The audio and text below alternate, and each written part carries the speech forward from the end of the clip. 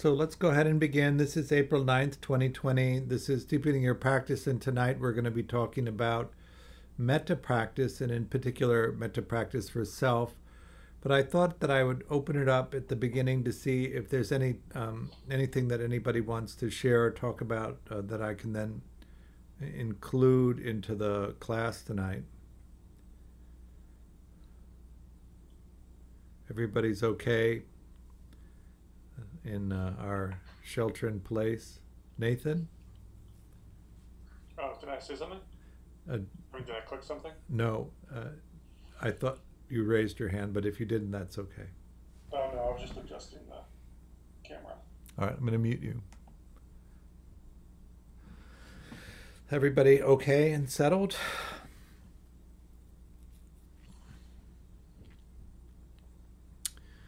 So metta practices, or metta is often translated as loving kindness practice, is meant to overcome anger. So when we talk about this collection of practices, the Brahma Viharas or the divine abodes, loving kindness practice, um, compassion practice, sympathetic joy practice, and equanimity practice.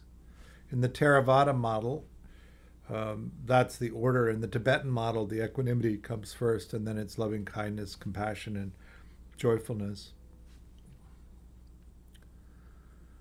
Loving kindness is a sympathetic practice. Sympathetic joy practice is sympathetic. Equanimity is a sympathetic practice, and compassion is an empathetic practice. So, with loving kindness practice, you're practicing it for yourself.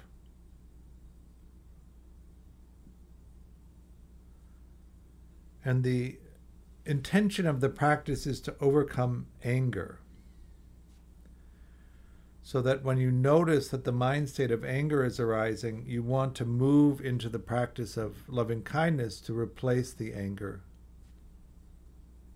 with a sense of kindness. In the traditional way of practicing, we're practicing for living people that we can radiate the metta out to, or the loving kindness out to, so that they'll receive it and then it'll be reflected back, and there's this cycle of energy that's exchanged. In metta jhana practice, which is the way that I like to teach this, it's about mind states, understanding what mind states are, and being able to have agency in causing particular mind states to arise, and then be able to use them as a object of meditation. So then the question is, what is a mind state? And a mind state is the condition of the mind in relationship to the experience of the present moment. The Buddha talks about an equanimous state of mind, which is, in some sense, an emptiness of mind state, and then different kinds of mind states that arise in response to the different kinds of experiences that you encounter in the present moment. When we talk about the process of which we come into awareness of what's happening, we have the capacity to sense the object that can be sensed, and when they meet, a consciousness of that sensing experience arises. The body-mind first evaluates it for pleasant, unpleasant, or neutral, which is Vedana. I like to say for urgency and needs attention, doesn't really matter, and pleasant if we have time to get to it.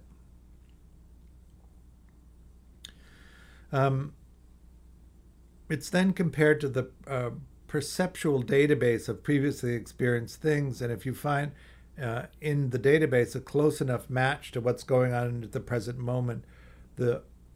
moment sensing experience becomes that experience. So we talk about it in ultimate reality, the sensing experience, and then conceptual reality, the thing that we make it into. And in this movement back and forth between ultimate or absolute reality and conceptual reality is where the mind state goes. It's like a filtering mechanism. If the mind is equanimous, then the translation between pure sensing and what we make the sensing experience into tends to produce a fairly reliable and accurate representation of that. But when there's a mind state between the ultimate sensing experience and the thing we make it into, the conceptual reality, then the conceptual reality experience is distorted by the mind state. That making sense? And so what we want to begin to do is to be able to have agency in tracking what that mind state is, and then if it's an afflictive mind state, be able to replace it with a beneficial mind state. Almost all experience that we have is regulated through a thinking process, and mind states are a large part of that. So that if you notice the mind is inclining toward anger, then you think of using the metta practice or the loving kindness practice as an antidote to that, inclining intentionally the mind toward kindness, so that then you're experience the kind mind. In the four Brahma Viharas, each of the different practices is meant to address a different mind state. So that if you notice the mind inclining toward cruelty, then you would move toward compassion practice or karuna practice. If you notice that the mind was inclining toward envy or jealousy, you'd move to sympathetic joy practice or mudita practice. And if you notice the mind is getting caught up in craving, aversion, or unconsciousness, you would move toward equanimity practice. In order to be able to understand which practice to use in which moment, you have to have this agency in tracking the mind state. In teaching metta jhana, or jhana practices in relationship to the Brahma Viharas, because you can do it with any of the mind states, is being able to understand how you experience a mind state. So when I initially did this practice, the easiest mind state for me to detect was anger. I could tell pretty easily when my mind was inclined toward anger, and then I could begin to explore how did I know that I was angry in the moment. And then in understanding the process, investigating how I was angry in the moment, I could see the place holding for the mind state, and then begin to work with the other mind states. So if the mind is inclined toward anger or joy or sadness or fear or lust or any of the different mind states that are available, you can do that. The Buddha described 5 basic mind states, I think. The first is an equanimous mind, and he used the metaphor of a bowl of water as a mirror.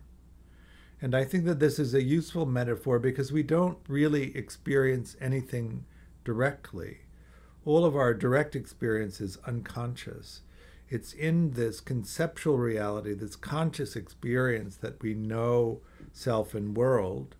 And it's really by observing this conceptual reality that we create that gives us the possibility of understanding the unconscious aspect, or just the activity of us. How we are able to understand our conditioning and how it affects our behavior is by being able to watch conceptual reality and to understand the nature of it. Is it an accurate, clear representation? So the Buddha used the metaphor of a mirror because the sensing experience is reflected off the surface of the water. And 2,600 years ago, a mirror was a dark glazed bowl filled with water. If the image that's reflected off the surface of it is, if the mind is equanimous, then the image that's reflected off the surface is accurate. And we can rely on it. He said that if the mind were filled with lust, it's as if the water were dyed a bright color. And so when the image is reflected off the surface of the water, it's infused with these bright colors. If you don't track the mind state, it infuses the conceptual reality that we create. And in that distortion, we can make an intention and take an action and create a karmic thread that may or may not be skillful, because of the distortion that we haven't been able to detect in the way that we've created conceptual reality. If you are able to detect the distortion in conceptual reality, then you can correct in making the intention so that the action you take remains skillful. Often that's by remembering what kind of action you would take if the understanding of the present moment wasn't distorted. And then take the action. We talk about karma being created by intention and action. Action being an important piece, but also intention. One of the things about the nature of karma is that the outcomes of our actions, the possibilities are so varied and complex that it's impossible really to know what will happen when we take an action. And as the actions that we take accumulate, it's very hard to predict what those outcomes are. So we make the intention to take a skillful action, and then we take the action, and then we see what happens, but only if we can see that reflected back to us clearly to understand what's happened. The reason that I like to practice metta or any of the Brahma Viharas in this focus on mind state is because it trains us to monitor the mind state that's present in a given moment. And then we develop the capacity for agency in changing unskillful mind states into skillful mind states. So in the beginning of practicing metta in this way, we focus on understanding what a mind state is and how to detect it. And then we intentionally generate a specific mind state and hold that as the object of meditation. We did practice for an easy person. And a so-called easy person is a person because when you think of them, the mind naturally inclines toward kindness. And you can just hold that experience of kindness because in the working model of the person, that's the mind state you tend to view them through. We all create in ourselves, and this is based on our conditioning, working models of ourselves and working models of other people. And in those working models, we have mind states that we typically view somebody through. We have people that we have the relationship to ourselves, which has the mind states that we use to refer to ourselves, and then we have the people in our lives that we relate to routinely. We have the people that are closest to us, and those tend to be the most complex models with the most varied mind states in it.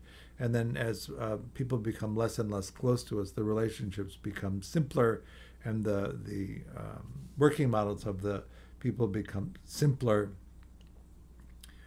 And so when we work with an easy person, we work with them because we're naturally inclined toward kindness toward them, and there isn't that much else there. And so when we think of them, the mind inclines toward kindness. Even though a kind mind state is distorting, it's distorting in what we consider to be a beneficial way, whereas, say, anger would be distorting in a way that's considered afflictive.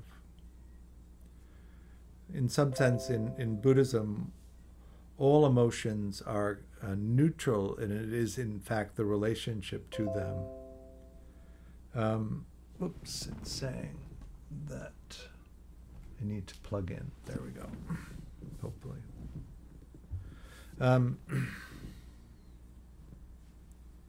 That all making sense?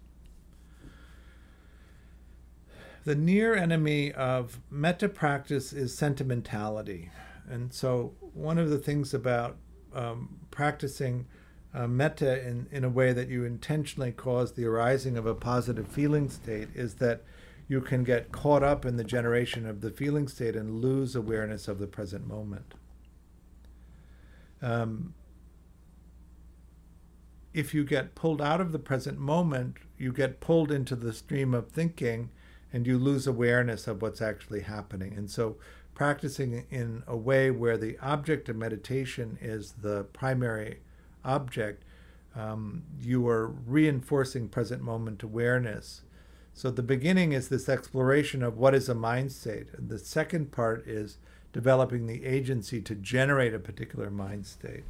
Once you're able to do that fairly reliably, then the advanced or the deeper practice is exploring how holding a particular mind state distorts or changes the perception of conceptual reality.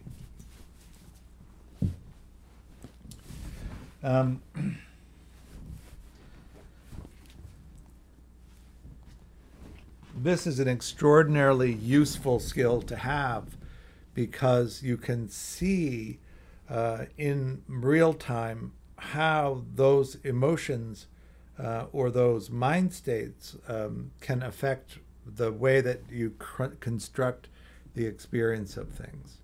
The question I always like to ask is, have you ever constructed conceptual reality in a way that was not a good match for what was actually happening? And have you ever taken an action based on misunderstanding what's happening and created karma that then was difficult, that you had to then step back from or then create some kind of repair? Or was it such a profound misunderstanding that you actually created a disruption or a rupture in a relationship? Is that making sense?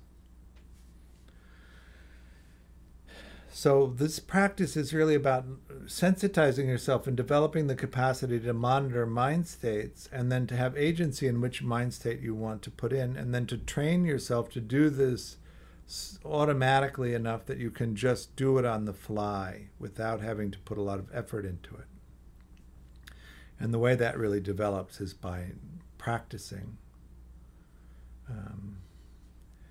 and developing this agency. So in metta or loving kindness, the kind mind or metta mind is the main practice. The near enemy of that is sentimentality, where you're generating a positive feeling state, but it's being generated based on a narrative that you're telling yourself, and that pulls you out of the experience of the present moment. And the far enemy is anger. Metta is always used as a practice for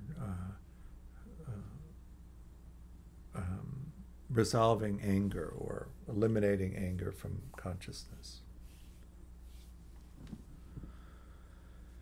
Of all of the different emotional states, and I suppose that there is some controversy about anger, whether or not there can ever be a beneficial expression of anger. And I would look at this from a neuroscience perspective. The brainstem generates the first wave of anger, and then the frontal cortexes amplify that in a second wave of anger. There isn't that much that you can do about the first wave of anger because it precedes consciousness. And then in the second wave of anger, of course, that's being driven by a thought, and you do have agency in that. Often the anger response is so immediate that we're already in the action by the time we recognize that we're engaging in an action that's being driven by the intention of anger. I tend to be on the side of the fence that all anger is afflictive, and so that we need to begin to really have a sensitivity to that arising and being very skillful at catching it at the intention and before it turns into action. And you can eliminate the process of anger generating thoughts in consciousness. Anybody here use anger as a way of self-soothing or self-regulating? I mean, is there something more delicious than self-righteous anger in terms of the soothing feeling that is driven by it? Revenge, violent revenge. If you look at our culture, of course, there's a whole industry in generating violent imagery, extreme violent imagery as a form of entertainment. And so we're very well trained at doing this from a young age. Can you give a ballpark count if you engage in the media in our society, how many murders you've experienced on TV or in the movie theater, tens of thousands. How many? It's an amazing devotion in our culture to the expression of anger. So most of us are very well trained at this. We can do that easily, and so we want to begin to monitor it, inclining ourselves toward kindness as a habit in the same way that the mind easily inclines toward anger as a habit. Dan Brown, who is one of my teachers, when I asked him what his goal for practice was, he said that it was rainbow body. So I don't know if you know Tibetan practice much. But rainbow body comes from not having a negative thought for between 13 and 30 years, not a single negative thought. And when that happens, the body dissolves into white light. And what's left behind are the clothes and hair and fingernails. For some reason, they don't dissolve. I know that in the West, where we're devoted to science, these kinds of descriptions often don't make sense.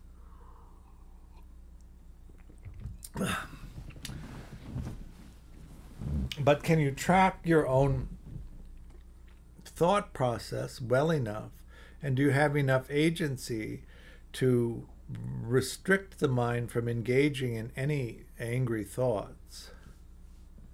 Can you give up your angry thoughts because you're willing to give up the pleasure that comes from having the angry thought?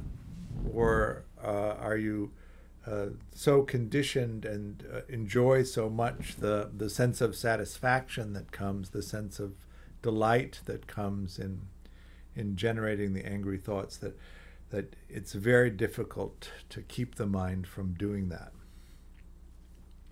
So in these investigations of attempting to generate these particular thought patterns, you can begin to see where these attachments are, these cravings for that sort of sense pleasure of anger, or the sense of aversion to the experiences that the anger masks. Often we use anger as a regulating tool, so that if, for instance, fear or sadness arises and that's unbearable to us, we switch instead to generating anger because we can tolerate the experience of anger better than we can allow ourselves the experience of sadness or helplessness or fearfulness or whatever it is that's arising. And so one of the insight fruits that can come from practicing metta is that you can see how the mind is inclined to stay with the generating of kindness or pulling out of doing it. And then particularly the peace around that pleasantness that comes from anger. What may also begin to become apparent is that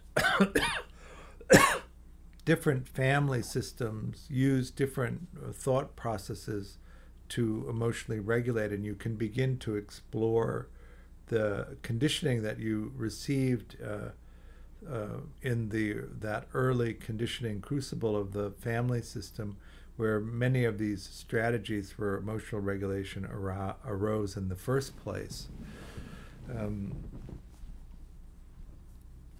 You will have learned from your primary caregiver the main ways that you emotionally regulate yourself, and you will have carried them forward in your life. Really, the only time we learn additional skills to the ones that we grew up on is when we form very close, intimate relationships with other people, and we, in that process, can see clearly and regularly enough the strategies that they use so that we may be willing to take on some of those. But otherwise, we mainly are using the strategies that we've used since the beginning and we've honed so well. And that's often an experience that you have in doing the metta practice, is that you find that trying to shift the body-mind out of using the habit of the way that you regulate is difficult because it doesn't work as well. If you use anger as a way of regulating your emotions, you've honed that. And a few words into the narratives that you use to generate anger fill the body with anger, and the experience of the present moment that you have been trying to change or regulate by thinking is regulated. Whereas when you bring in the metta practice and you attempt to use that instead, even though it is less afflictive, it may not work as well in the beginning. And so the mind tosses it out and comes back to the experience that it's habitually used. And then you have to be resilient and over again, pushing out the afflictive strategy and pulling in the beneficial strategy.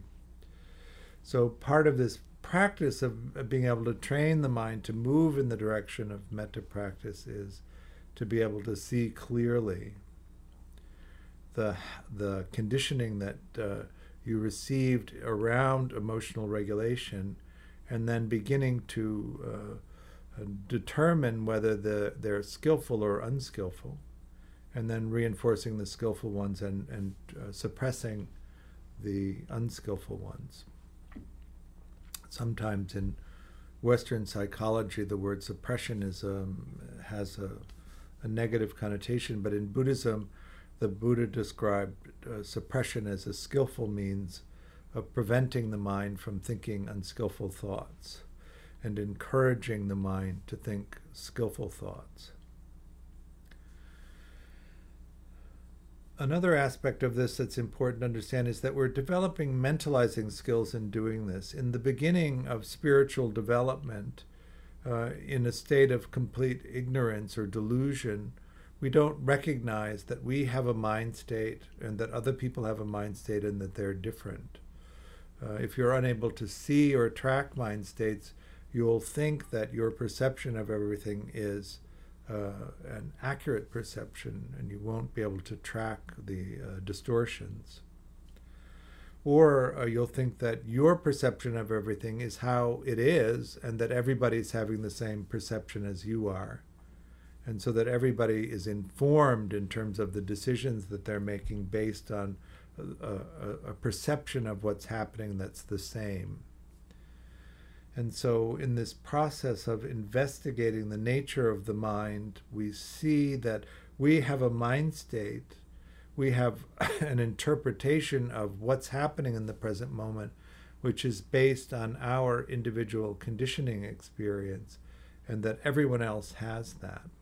So we move away from this assuming that everybody's having the experience that we're having, and understanding that we have an experience that's unique to our conditioning, and that other people have an experience that is unique to their conditioning. This is very important because it opens up this possibility for kindness in understanding that our conditioned response and somebody else's conditioned response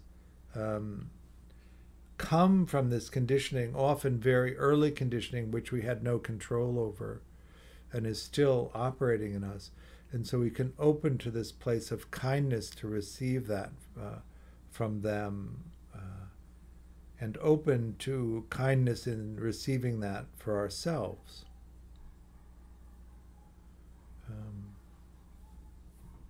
When we talk about attachment conditioning, as you probably all know is one of my favorite things to talk about, when you are 10 months old, you already have a fully functioning attachment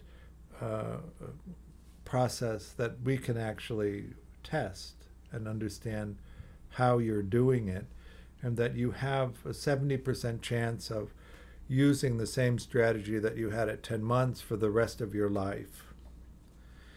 And so to begin to really investigate into and see into the nature of this early conditioning that creates these distortions in conceptual reality really creates this possibility of seeing clearly into the nature of that conditioning, and then to begin to remove the afflictive aspects of it so that you have a better chance at being in the experience of the present moment closer to the way that the present moment is. In each moment, what is, as each moment ends, what opens up in the next moment are all of the potentialities. And as soon as you choose one, of course, the all of the potentialities except for the one that you chose fall away, and you're committed to this path. And this process unfolds moment after moment. But if these very distorting views are present and you can't track them, then much of what is potential, much of the potentialities out there aren't even visible to you, and you don't know them. And because this conditioned response comes on so early, preceding conscious awareness by years, you just come into the experience of conscious awareness with a lot of these restrictions already in place. And so this is a process of trying to figure that out and track it, and then have agency in what you're going to do in response to that.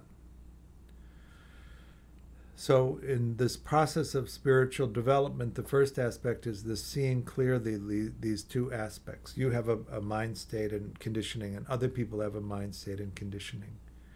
And then what this metta practice is so good at is the second stage, which is that you have agency in affecting the way that the mind state arises, tracking this mind state, evaluating whether it's beneficial or not, and then have agency in changing it. The third stage, of course, is where you notice that your mind state has an impact on other people and that their mind state has an impact on you. And this is the beginning of developing the capacity for empathy, which is the compassion practice. But in the beginning, in order to do that effectively, we need to really have that experience in the present moment of our own mind state, and then agency in changing it. Because this is a concentration practice and a jhana practice, we're going through these 5 stages of concentration development around the object of meditation. The first is to place your attention on the object of meditation, which means you need to be able to cause the arising of the mind state of loving kindness and make that the object of meditation. Sustaining awareness is the second. Once you can do that and the mind engages the object of meditation, it becomes the dominant experience in consciousness and everything drifts into the background. And as the mind settles in on the object of meditation, it energizes, and there's a physical sensation that you can detect, which is called piti, which tends to be located sort of inside the head toward the front when you settle into the mind state. The mind state itself, in my own experience of working with it, is perceptual rather than a physical sensation. But once you become concentrated enough, a physical sensation arises that you can track. It makes it easier in some sense, to shift from the experience of the mind state into the experience of the energy of holding the concentration. And then that generates a sense of bliss that arises in the body. And then the mind settles into a one-pointed awareness. And when that happens, you've entered into the first metta jhana.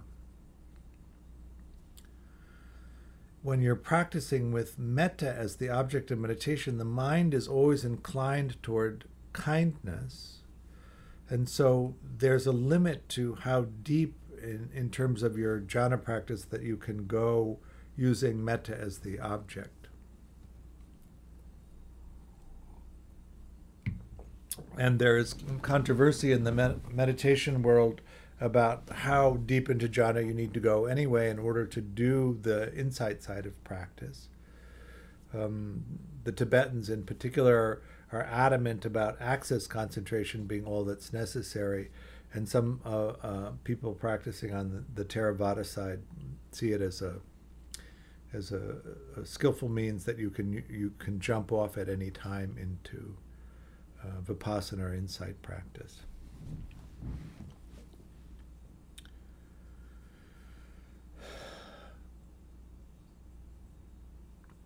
First jhana, there's efforting. You have to constantly come back and place your attention there. So you may notice that everything is settling in and you're in that high concentrated state in kind mind or metta mind, and then you pop out.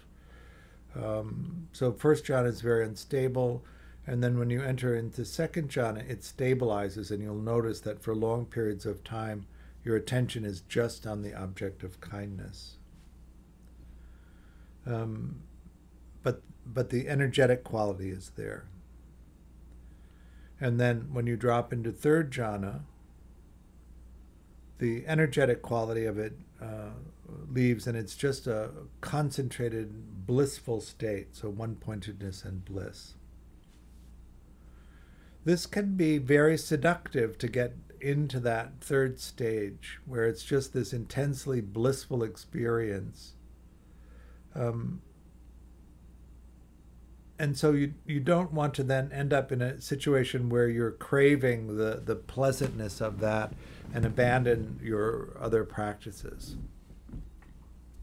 You want to be able to stay with developing the capacity for high concentration states around the particular mindset that you're focusing on, and not get seduced by the pleasantness of it and abandon other inquiry.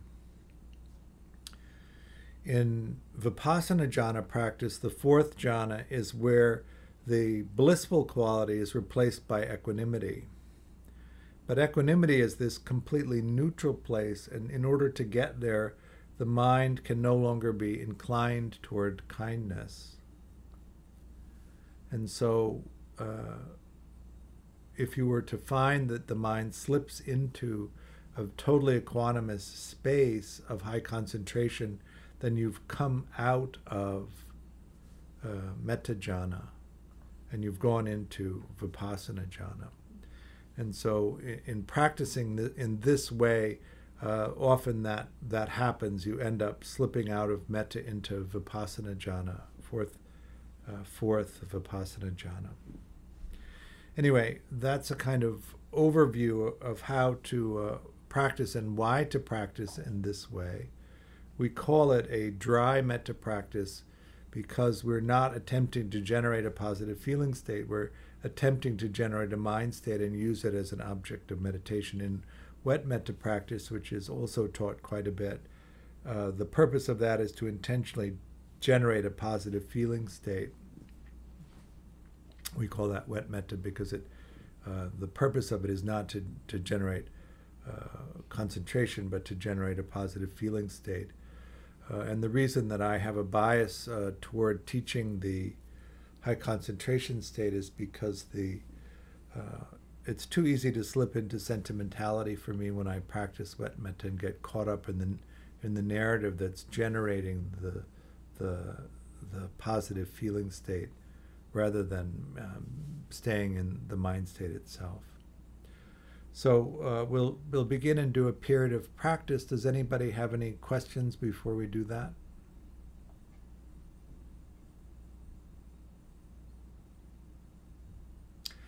Is the dry metta conversation too dry? I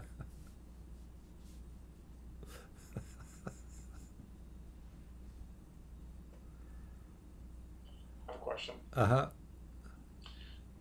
So what part of Buddhism advocates for, or what benefits does Buddhism say do come from the wet metta? Why it is such a big part of the practice community? I think that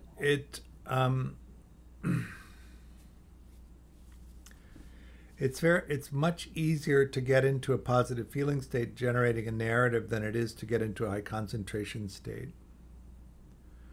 And a lot of the practice that's in the West is taught as a stress reduction practice, and so often the experience of practicing metta is easy to get into, and it tends to be stress reducing.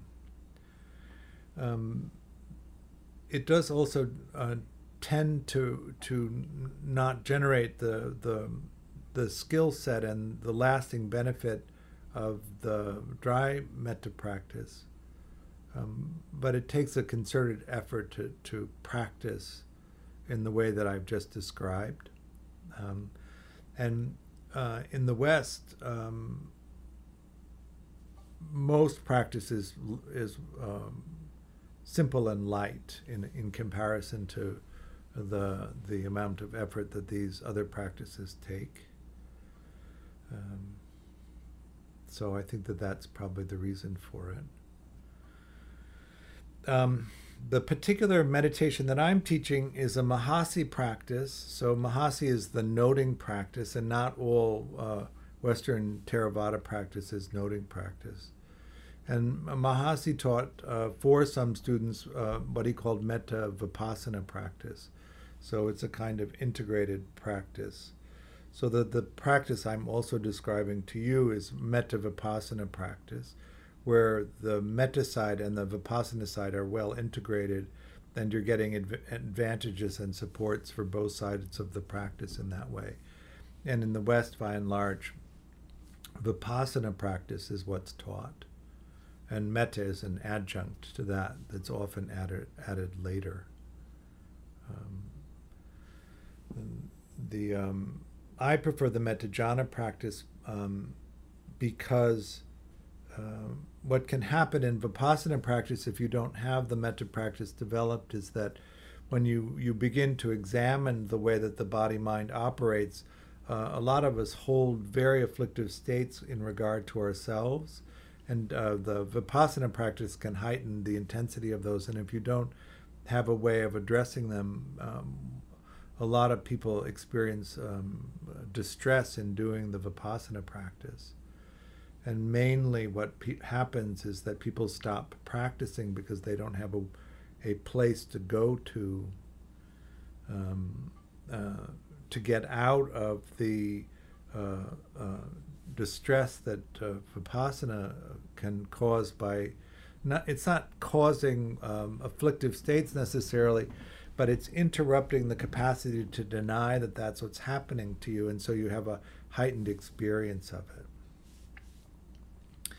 In Metta Vipassana practices, you develop the capacity to incline the mind toward kindness, so that when you go in and examine what your actual conditioning is, and you find that you have afflictive states arise, you have agency in actually moving out of the afflictive states that you don't necessarily have if you're doing a straight Vipassana practice. And so what often happens is a limiting or a slowing of the depth that you can get into with the Vipassana practice is a way of regulating that.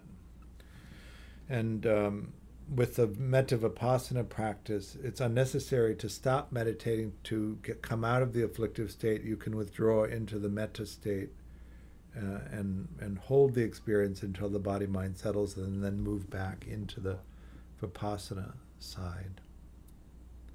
Also, having them divided, sometimes people withdraw from the Vipassana side and go into the Metta side, and then they never go back into the Vipassana side, so the insight and the depth of practice that comes from doing insight practice doesn't develop. In the end, the goal of all of this practice is liberation in the classical sense.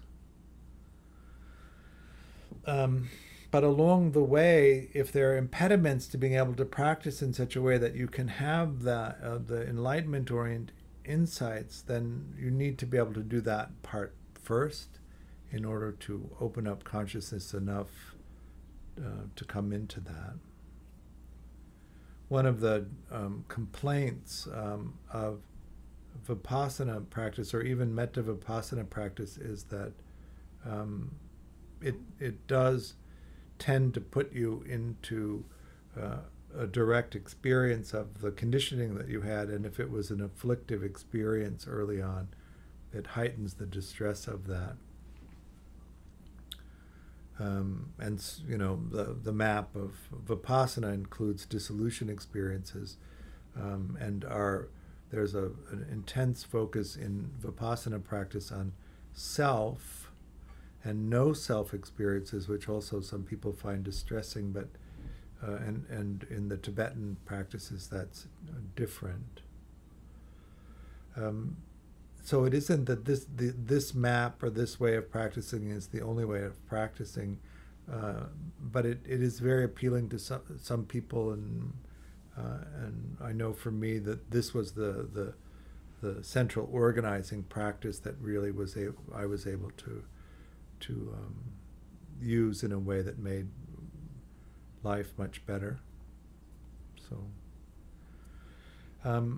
what I would do really in terms of practice is look for the experiences that are useful to you and incorporate those practices, understanding that if enlightenment or those kinds of ideas interest you, that you need to practice in a way that's organized for that. Otherwise, when I first started practicing with Shinzen, he said, you want to practice in such a way as that you drop straight down to the goal, and not get pulled sideways, because you can go indefinitely in a side direction exploring some aspect of it and never make any progress toward what the long goal is. So the reason that I teach this in the way that I do is because at the end, for me, the goal is enlightenment, and I'm wanting everybody to practice in such a way that they can get there, and at the same time recognize that as these impediments come along the way, that they need to be addressed in a skillful way so that you can keep going. Is that a good enough answer? All right. So let's do a period of practice, and then we can do some questions at the end.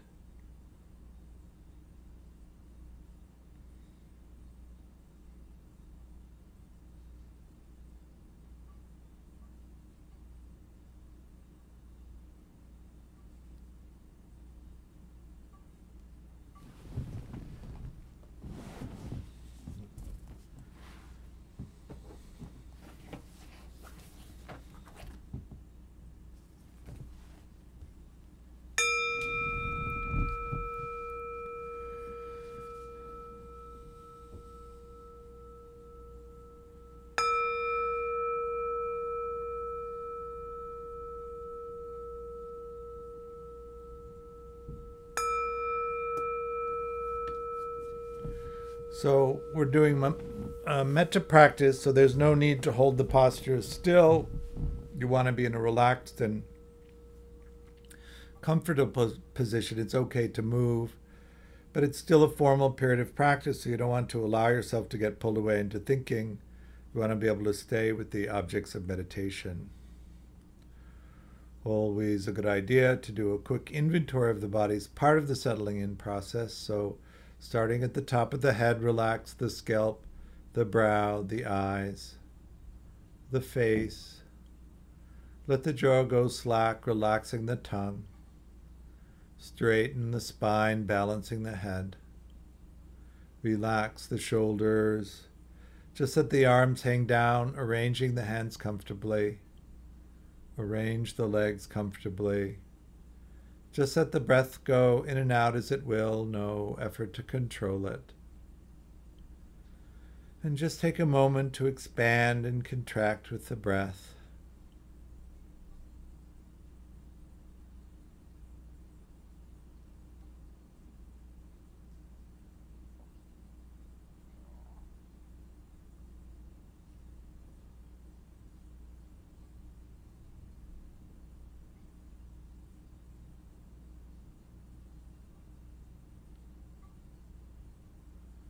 So we're going to do metta practice for self. So we make the intention to radiate the loving kindness to ourselves. Some people are highly organized around visual thinking. If that's the case for you, it may be useful to hold a visual image of yourself in some aspect. Could be the outline of the body in the current position, could be the body's location in the current environment. You could hold a mental image of yourself. The reason to do that is so that visual thinking doesn't distract you from the meditation. It does, however, divide the object of meditation, making it harder to come into a high concentration state. So you'll have to decide which is more useful, not dividing the object and risking visual thinking distracting you, or holding visual thinking and having to concentrate at a higher level in order to reach the jhana state. We're not attempting to generate any particular feeling state in the body. Whatever arises there is fine. We're making the sole object of meditation, or as much of our attention as we can place on the mind state itself. So how do you know that the mind is inclined toward loving kindness? How do you know the mind is inclined toward any mind state? And then can you cause the arising of the mind state of loving kindness? If necessary, begin the practice with the easy person that in just thinking of them brings along the mind state of loving kindness, and then switch to practicing for yourself. And you can switch back and forth as many times as you need to. In each moment of practice, we remember it, and in remembering it, infuse the working model of ourselves with kindness. So when we're out and about in the world and there's a moment of self-consciousness arising, in that working model is an increase of the tendency to treat yourself kindly. So the more practice you do, the stronger that tendency is, so that then when you're just out and about in the world and something happens, and a sense of self arises, a sense of a kind relationship to self arises. This is mainly the reason that we're practicing, so that in each moment that the self arises, it's infused with this sense of kindness. And so we react in each moment of self arising with the experience of kindness, which is pleasant. What can happen when the self arises is if our tendency is to hold it with anger or bitterness or some other afflictive state. When the sense of self arises, the afflictive sense arises with it. And then we can take on this experience of disliking the arising of the sense of our own self. Hating that source of self-hatred is the sense of the self arising and an afflictive mind state coming with it. And so we develop an aversion to this afflictive mind state which we associate with the self. So we do want to be careful in practicing in this way, that we are infusing the working model of self with this kind state. So that's the object of meditation. We place and sustain our awareness of it. And then continuously generate phrases as a constant reminder of the practice that we're undertaking. A simple phrase is usually the best, so it doesn't further divide the object of meditation. And you need to use too much thinking power to generate the phrase. So something basic and simple. The phrase that I like is, may I be peaceful. You can use whatever phrase you want, and it's important that you're able to intend the meaning of the phrase. But try out may I be peaceful and see if that doesn't produce this state. Metta mind is cool, so there's an absence of the heat of anger, an absence of the heat of desire. It's calm. It's not particularly intense. The bliss reaction that happens can be quite intense, but this is different than metta mind itself. So making metta mind the object of meditation, continuously repeating your phrases.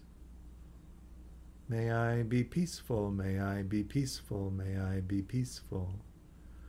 May I be peaceful, may I be peaceful, may I be peaceful. May I be peaceful, may I be peaceful, may I be peaceful. May I be peaceful, may I be peaceful, may I be peaceful.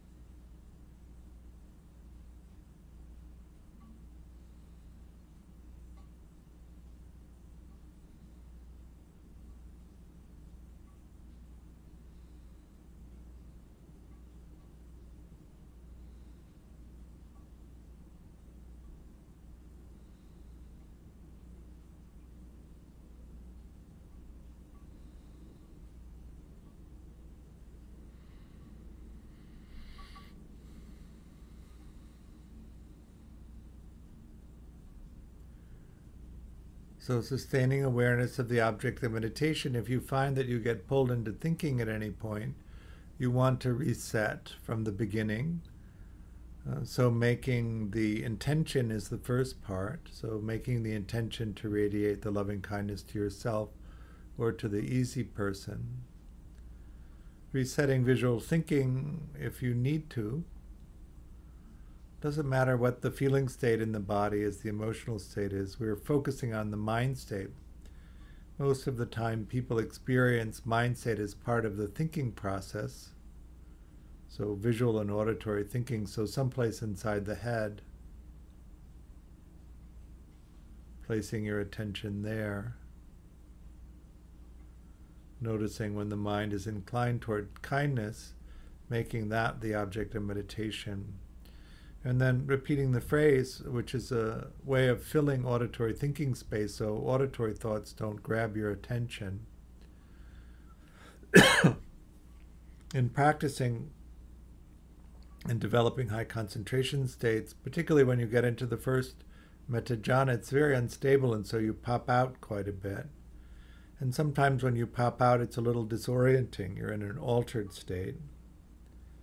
And so the recitation of the phrase reminds you of what you're doing so that you can then reset and come back into the meditation.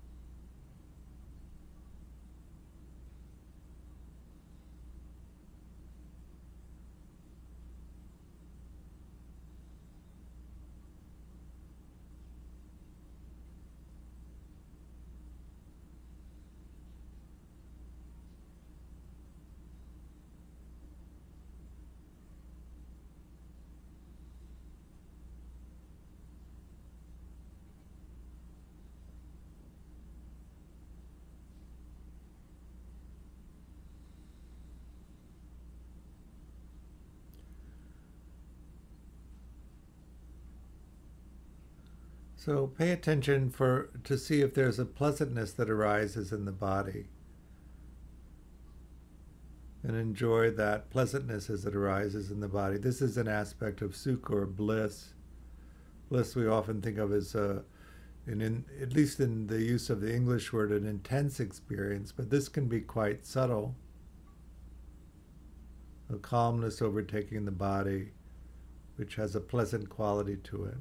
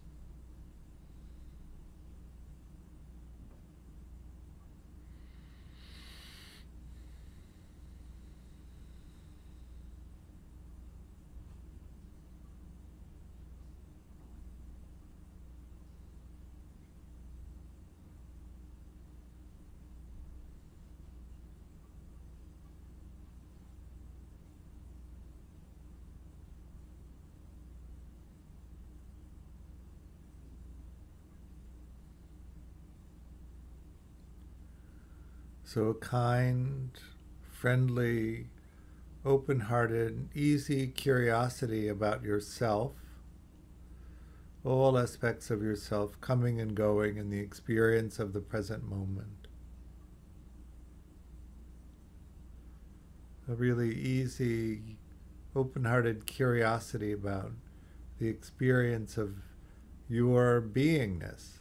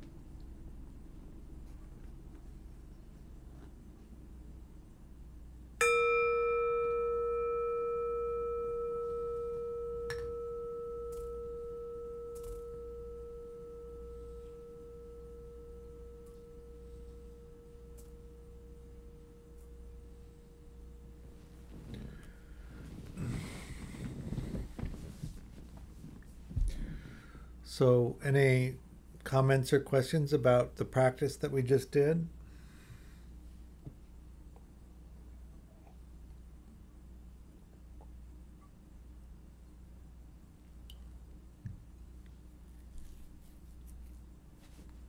Questions about something else? John. Hi, George. Thank you for the meditation. As always, it's exactly what I needed. Good. Just, just for the question that Nathan asked, and your answer really resonated with me, followed by the meditation.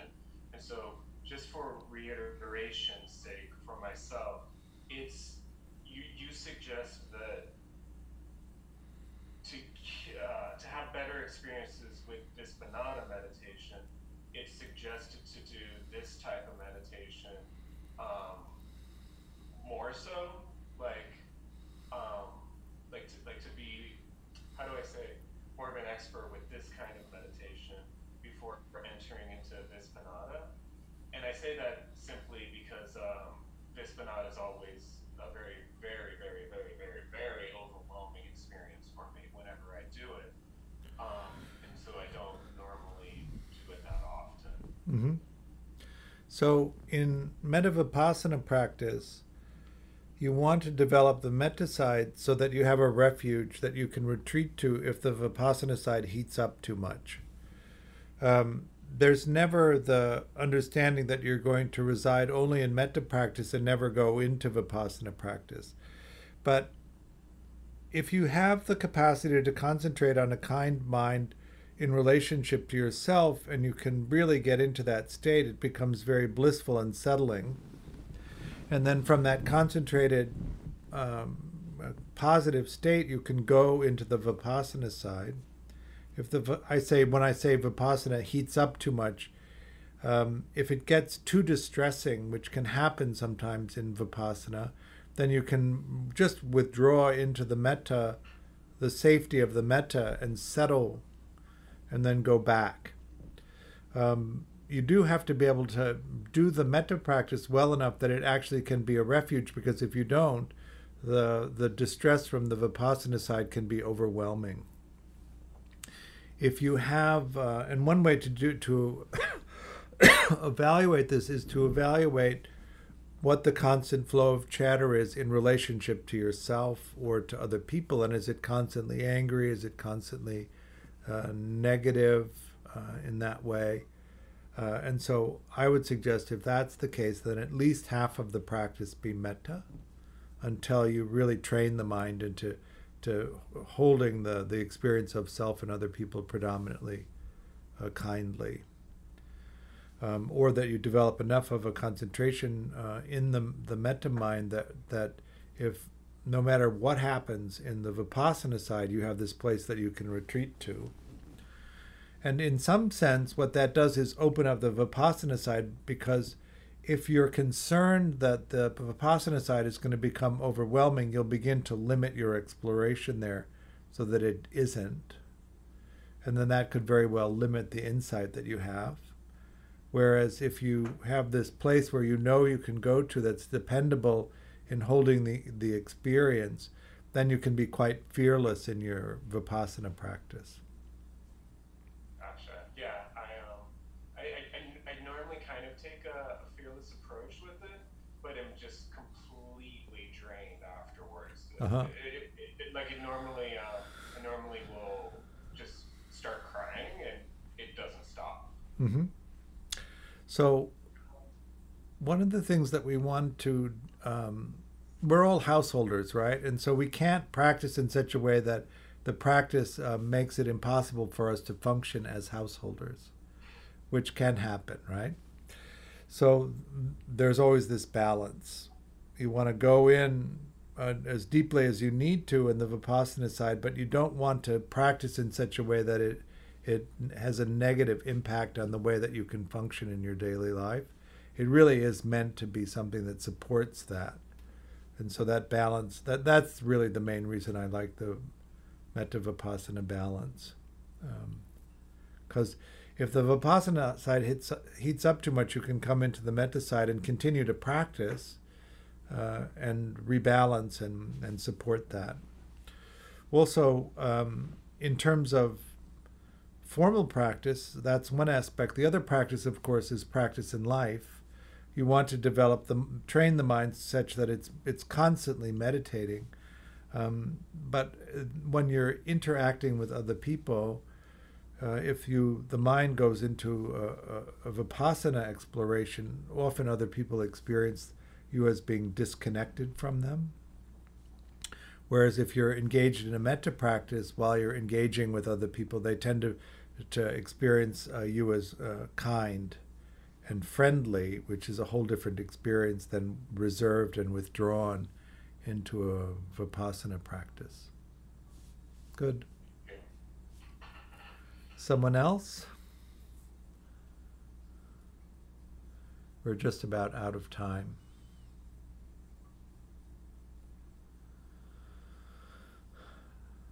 All right, so thank you everybody for coming tonight. I am teaching this class on a dana basis. Dana is a Pali word that means generosity.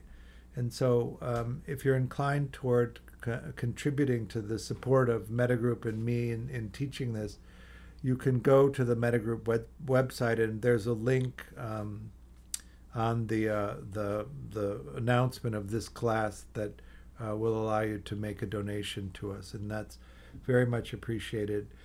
Next week, we're going to do Vipassana practice, and I'm going to be talking about the aspect of mind, which is, we were talking earlier about the 16 stages, which is the second stage of insight practice. Mind is the capacity. Mind is where your attention goes and what it focuses on, and then the collection of mind moments that are then used to create conceptual reality from the sensing experience. And it's something that's useful to track because you can begin to see how you select your experience of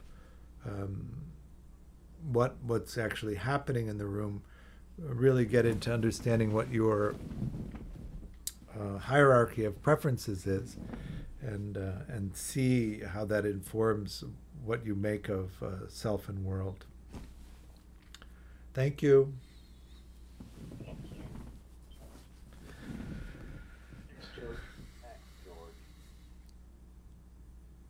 Thank you, George. Thanks. Thank you, George. Thank you.